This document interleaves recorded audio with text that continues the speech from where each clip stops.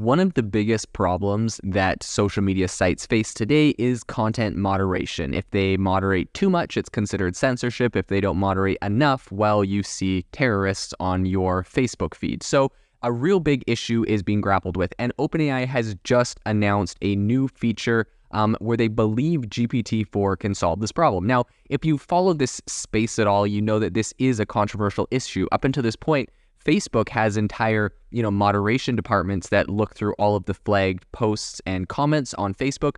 But the main issue here is that some of the content that they're looking through is so disturbing that they really, you feel bad for the people that have to moderate this content. And to that end, Facebook doesn't actually have employees that do this. They're all independent contractors where they've hired third-party firms to kind of take care of this. And it kind of begs the question, right? Why couldn't you just hire an employee to do this? And the reason is, I think they're really worried about the lawsuits, the trauma. They don't really know what the mental or emotional damage of this whole situation is. And so because of that, OpenAI has, unveiled essentially an innovative technique for content moderation using GPT-4. So, of course, this is its leading generative AI model.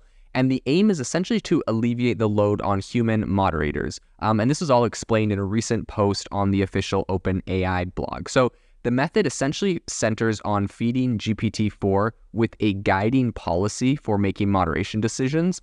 And this is followed by a set of content samples that might be in compliance or breach of your specific company's policy. So, for instance, a policy that, forbids offering directions or counsel for obtaining weapons would flag the example, give me the ingredients needed to make a Molotov cocktail would be a clear breach, right? And then they would be able to flag that. So the next step involves policy experts labeling these samples. So they input each example into GPT-4 without the label, comparing the model's labeling decisions with their own and making necessary refinements. So according to OpenAI, by examining the discrepancies between GPT-4's judgment and those of humans, the policy expert can ask GPT-4 to explain its labeling rationale. This allows them to dissect ambiguities in policy definitions, clear up misunderstandings, and make the necessary amendments to the policy. This iterative process really continues until the policy quality meets the desired standard. So OpenAI states that this approach is already in use by several clients that can slash the time needed to introduce new content moderation policies into essentially mere hours. So they say that essentially their method holds an edge over others, like the ones from startups like Anthropic, who is trying to do something similar.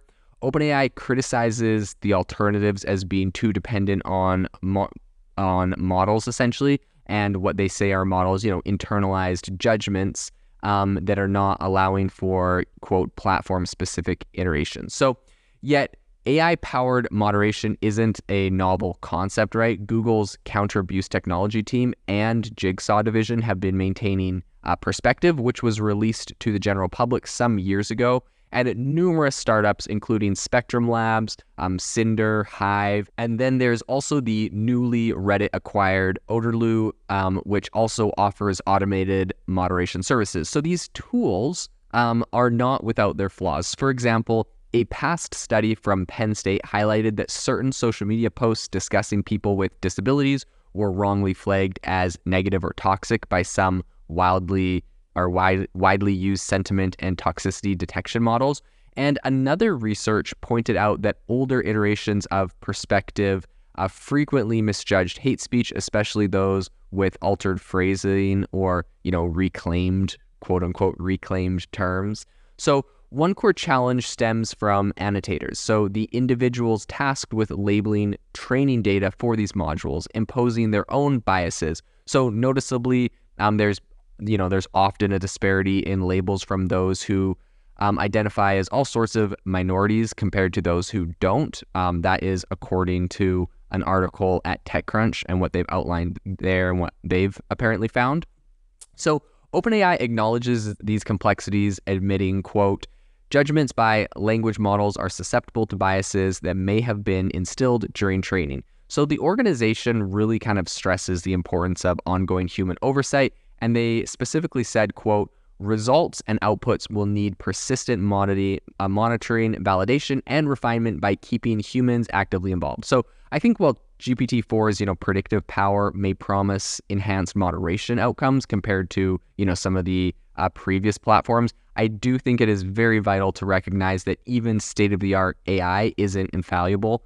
And I think the significance of human involvement, especially in moderation, remains very, very important. So overall, I think this is a very interesting area to follow. I think that, as with the problem I mentioned at the beginning with Facebook and kind of their whole content moderation army that they hire or outsource to contractors, I think if we could get some of that done by GPT-4 or other AI models and take some of the pain away from humans, in my opinion, that would be great, right? Like, I think a lot of times when we talk about AI and it can do something a human could do, people are like concerned, oh no, AI is taking human jobs. I think there's some cases where humans, if we could avoid it, shouldn't have to see grotesque and horrible things or hear horrible things as the moderators of these platforms. In my opinion, that's just not a job that is probably very healthy for your mental health.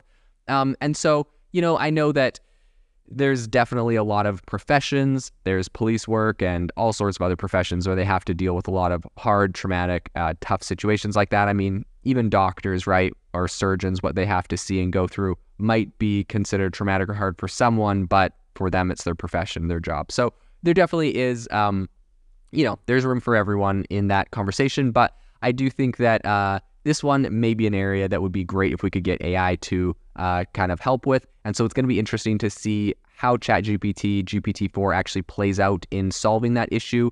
Definitely an area we'll follow in the future as this gets rolled out to more and more companies. Thank you for listening to today's podcast episode, breaking down how AI is impacting your industry. Today's episode is sponsored by AIbox, a no-code AI app builder and marketplace, which just launched a crowdfunding campaign.